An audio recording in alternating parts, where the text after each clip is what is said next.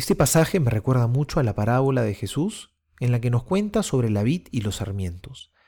Dice el Señor que Él es la vid, es decir, el árbol de la uva, y nosotros somos los sarmientos, es decir, las ramas de las cuales vienen los frutos.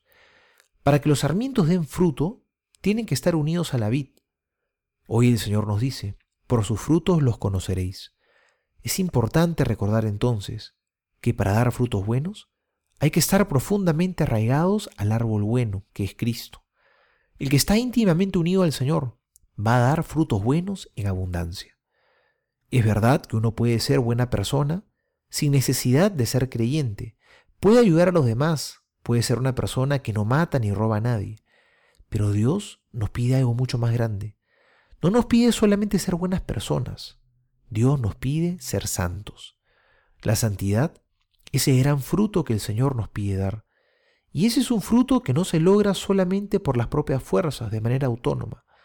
El mundo quiere convencernos de la idea que uno puede ser todo lo que uno quiera por sus propios medios, sin deberle nada a nadie, solo si es que tú te lo propones. Por eso dice el Evangelio de hoy, guardaos de los falsos profetas, para vivir la caridad de manera heroica, para perdonar de corazón al que me ha ofendido gravemente, para vivir la misericordia con el prójimo, para hacer luz en medio del mundo. Necesitamos estar unidos a Dios, que es la fuente misma del amor. Porque estar unido a Dios no significa ser una persona excelente, perfecta, que no se equivoca y que todo el mundo la admira. El primer fruto de la unión con Dios es la conversión, es ir transformando humildemente el corazón, es ir convirtiendo el corazón de piedra en un corazón de carne, es tener la humildad para pedir perdón cuando nos hemos equivocado y luego la valentía para ponernos de pie y seguir este combate de la mano del Señor.